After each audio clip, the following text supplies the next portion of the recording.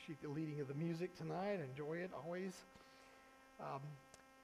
Some of you have met my buddy Todd that came. He's pastor at First Baptist Monroe, and he comes and we have lunch together every so often, and we get together when we can. Now that I'm this close to him, we were friends when I lived in Waynesboro. When I first moved to Waynesboro in 1994, he was the youth pastor at First Baptist Waynesboro, and I was at Rosemont, and we became friends and just kind of hit it off. Even though I'm older than him, we really did hit it off, and we've gotten together some. And I'll be honest, he gave me the kind of a little bit of the outline of the sermon that I'm doing tonight. He gave it to me to do this, so I said, well, I'll take it and do my spin on it. And so, if you know Todd, which you don't, but Todd is much more. Well, he's just flat out smarter than I am. Okay, he just is just a lot smarter than I am. But I look at things with a total different twist on it, and I think that's kind of why he did it. But he's really creative when coming up with themes, and he does sermon series, which I've never been very good at doing sermon series. If you haven't noticed, I haven't done really a series. I've just kind of scattershot. I'm not saying that I won't ever, but I just am not as good. And he was doing one. They're celebrating World Hunger, I guess. They're doing things with World Hunger. So he's got Hungary got this, Hungary got milk, Hungary got, and I think this is Hungary got honor God. And so we're talking about honoring God tonight. And it's in the scripture passages, 2 Samuel, chapter 23, verses 8 to 17. I think that's right, 8 to 17.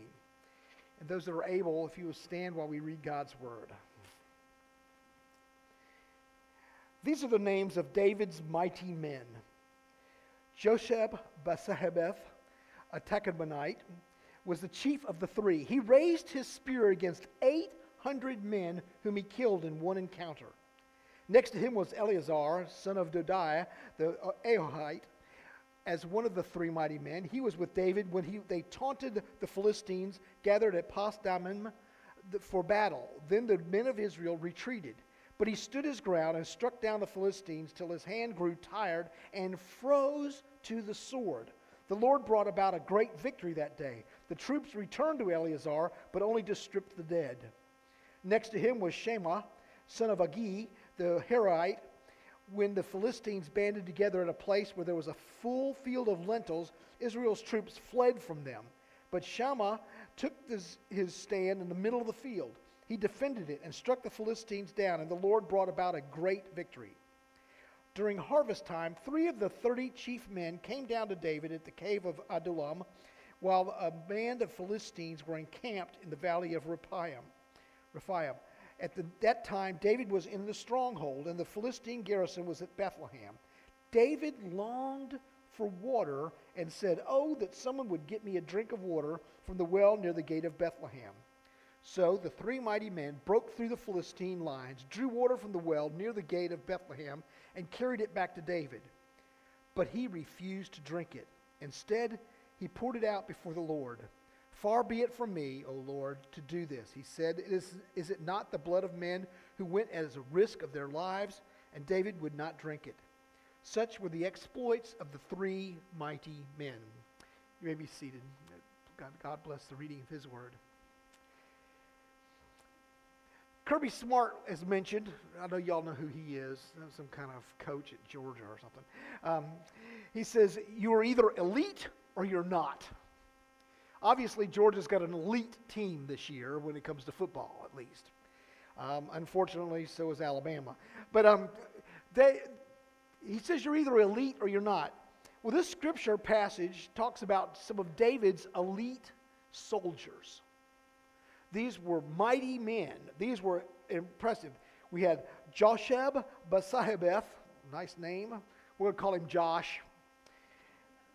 He killed 800 men in a single battle. Eleazar, we'll call him El. El fought so long his hand froze to the sword. Can you imagine? I know y'all have had muscle cramps. Can you imagine so much that's frozen to the sword? He kept fighting, and after others had retreated, he kept on fighting, even though everybody else left him. Then we have Shema, we'll call him Sham, was abounded, and it was abandoned and was stood in a field by himself, but refused to give up ground and won a mighty battle. These were elite soldiers. These were the best of the best of the best. It is very unusual to come and see those kind of things. They loved their king, they fought for their king, they respected and honored him no matter what. So the story takes place in the cave of Adullam, which King David had used before. If you remember the story, King David hid there when Saul was after him. And so now it's become a place of command central. You know, it's kind of the center of the command, and that's where he's meeting his folks there. He's down in there. And so the Philistines had occupied Bethlehem, and so he's out there, and it's about 10 miles from Bethlehem, okay? So if you got to get your bearings, 10 miles. Now remember, they did not have cars, right? There were no cars in this time. They probably didn't even have horses or chariots. They may or may not have. We don't know.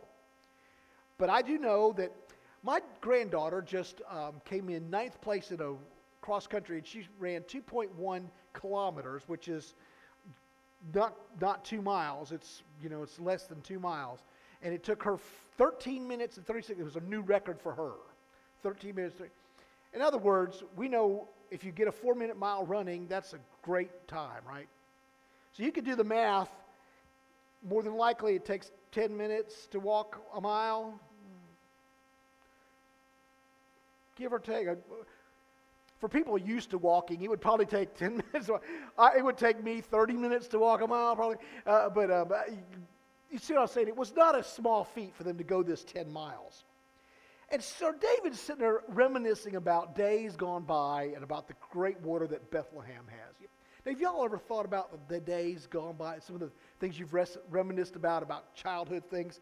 It brought back memories of a simpler time. I think back when I was a kid, RC Cola and a moon pie. Yeah, some of y'all been in my day, right? It could have been.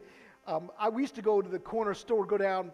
My grandma they had a couple of stores down in Deep Creek, Virginia, which I know all of you know exactly where that is. It's on the eastern shore of Virginia on the Chesapeake Bay, and they had a couple little stores, and one of them had a place where they'd slice the luncheon meat. And, they'd slice luncheon meat for you, and they had, my other grandmother lived in Crisfield, Maryland. Probably don't know where that is either. It's also on the eastern shore, but only in the Maryland part. And my Aunt Ruby ran a general store. And if I went down there, my Aunt Ruby would let me get a little bag of candy. She had all the candy and the things, and I could pick what I wanted, and she always just give it to me. She never let me buy it. I could always get, because that was my Aunt Ruby who looked out for me. And then I'd walk back to my other grandmother's house. But what I'm saying is those are simple times, things that we just kind of go, to have an RC Cola and a moon pie right about now would be just perfect, wouldn't it?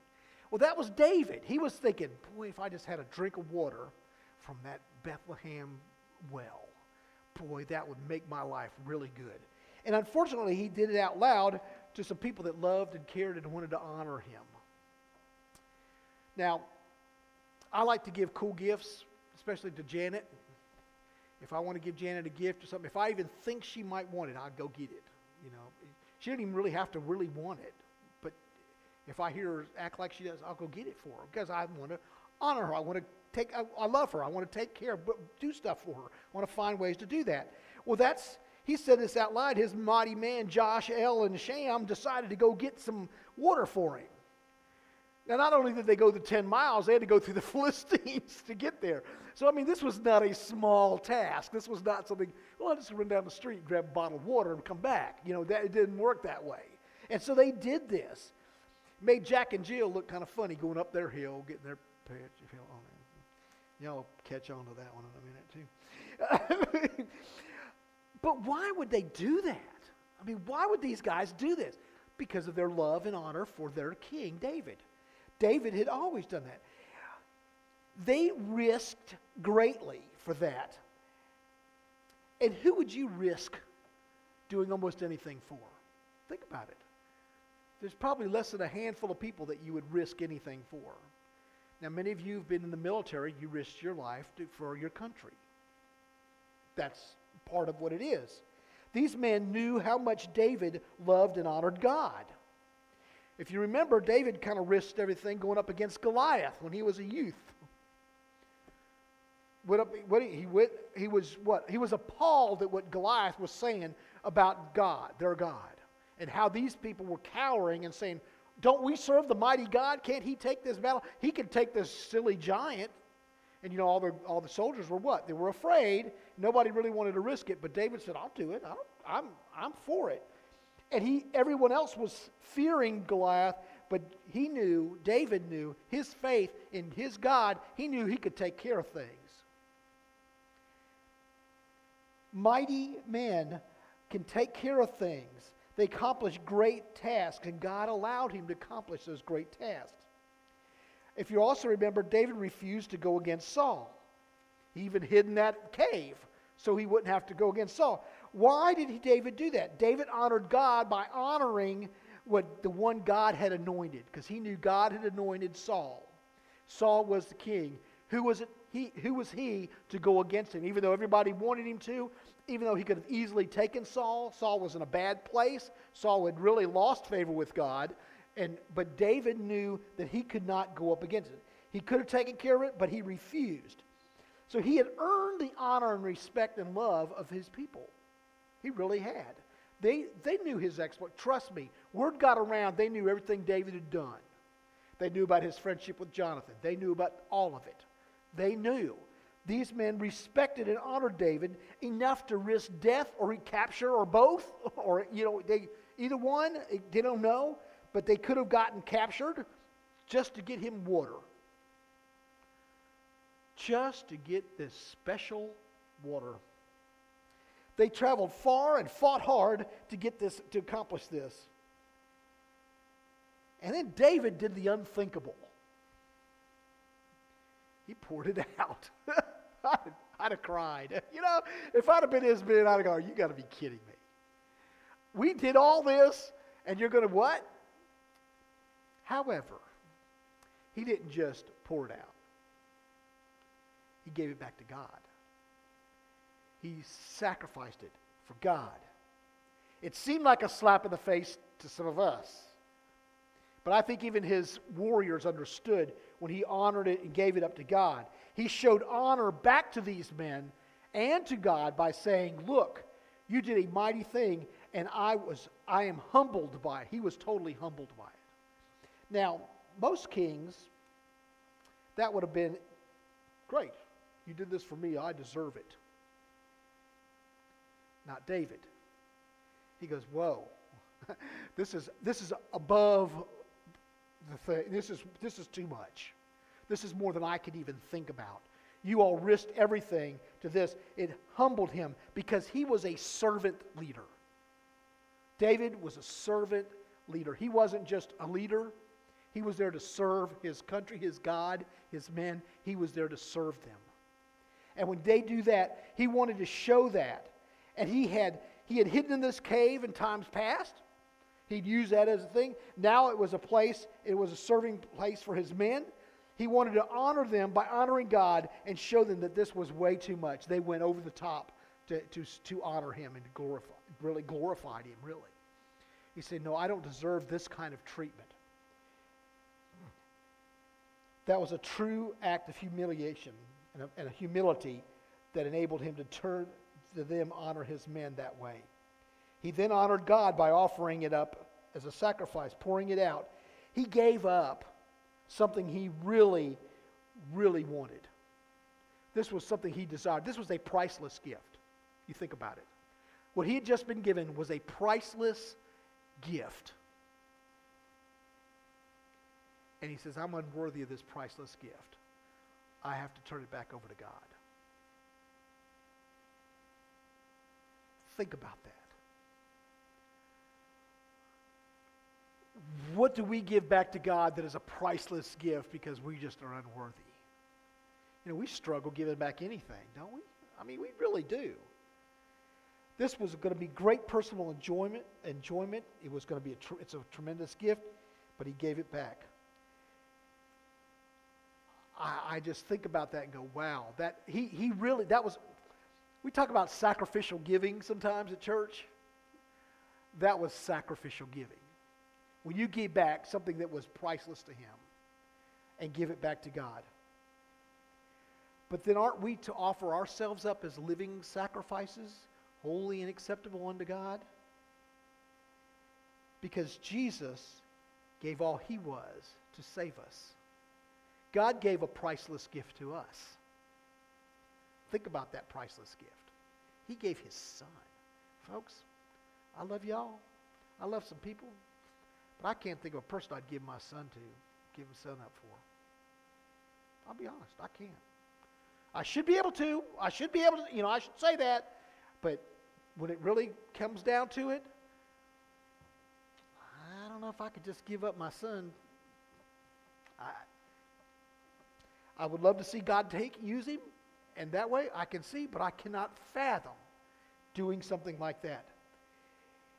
He gave us a gift that we must treasure and give ourselves back to him, offer ourselves up to Christ, to God, because of what God's done for us, the gift that was given for us, so that we could understand just how much he loves and cares and has given to us. There's a guy by the name of Eric Feldman. He worked for Guidepost Magazine. Most of you know Guidepost Magazine. He helped organize the National Prayer Day for about the last 24 years. For about 24 years, he helped organize the National Day of Prayer. And he met a couple in Hong Kong. He was over there traveling in China, and a friend arranged for him to meet this guy that had just been released from prison in China. And he went to the house, and the man opened the doors. He was about 60-something years old. He was in his 60s. And went in to meet him, and he was already going, these guys are going to ask me to take Bibles back and go into China with these Bibles, and I got to find a way to get out of that because I don't want to do that. That's dangerous, and I could be in trouble, and I could be in prison, and so I just don't know that I can do that. But I'm going to go meet this guy. And then he noticed there was this lady that came and this woman brought some tea to him, and he kind of noticed their interaction between the two, the man, the 60-year-old man, and this lady. And he noticed they kind of acted like school children. They were kind of giddy around each other and all that. Well, he found out they were newlyweds. And in their 60s, they were newlyweds. And then they started telling the story. This man was in seminary. He was a seminary student at Nanking Seminary in China. In 1949, he was engaged to be married to this woman. And on the day of their rehearsal, he and several other seminary students were seized and taken to hard labor prison by the Chinese. So and then she was allowed to come visit him one day a year. Every year she could come one day. And after the day that she visited, after she left, they would call him in and say, now, if you will renounce Christianity and say you're not a Christian, we'll let you go home to her. And every year he'd say, no, I can't renounce my Christianity. And he did this every year for all these years, for 30 years, 40 years, maybe 30 years. And think about that, how that must have been. How much stress. And Eric asked him, how did you handle the stress and that for so long? And he goes, with all Christ gave me, how could I say no? How could I not do that? I had to renounce my Christianity. I had to say I was a Christian. I couldn't renounce my Christianity because of Christ, what all Christ did for me. Well, the next day, Eric went to China with a suitcase crammed full of Bibles and materials, and he decided, I'm not going to lie. If they ask me what's in there, I'm going to tell them. They never searched them. They didn't look. You see, God is faithful. He is there for us. And he still has mighty warriors out there working for him. It could be one of you. It could be me. And my guess is all of you at some point or another have been mighty warriors for Christ. These things happen because God allows us to go and do things that are really beyond what we think we can do. Things that we never thought could ever happen. That's what he could do. Mighty warriors that honor God still exist. Are we going to be one of them? Are we going to be part of those mighty warriors? These three men were mighty warriors for David. They honored David, they honored God. David honored God by giving his precious gift back to God. He is giving us opportunities to be mighty warriors for him. We just have to be willing to accept that wonderful gift that he gave us and then turn back and give ourselves up to him as living sacrifices, holy and acceptable to our Savior and Lord, the one who gave everything for us. That is being a mighty warrior, and we can be. Let's pray. Father, we thank you for your word and what it teaches. We thank you for your many blessings. And Lord, we thank you for stories like this that teach us how people seem to step up and move on and follow you even when times seem difficult or we struggle. Whatever comes our way, we have a hard time sometimes, Lord. We need your strength. We need your influence in our lives, your presence in our lives, and everything we do. I thank you, Lord, for your presence here and what you've done for us. In Jesus' name, amen. This is our time of invitation. We invite you to come if you'd like to receive Christ as a Savior or if you'd like to unite with the church. Any decision you may have, we invite you to come as we sing.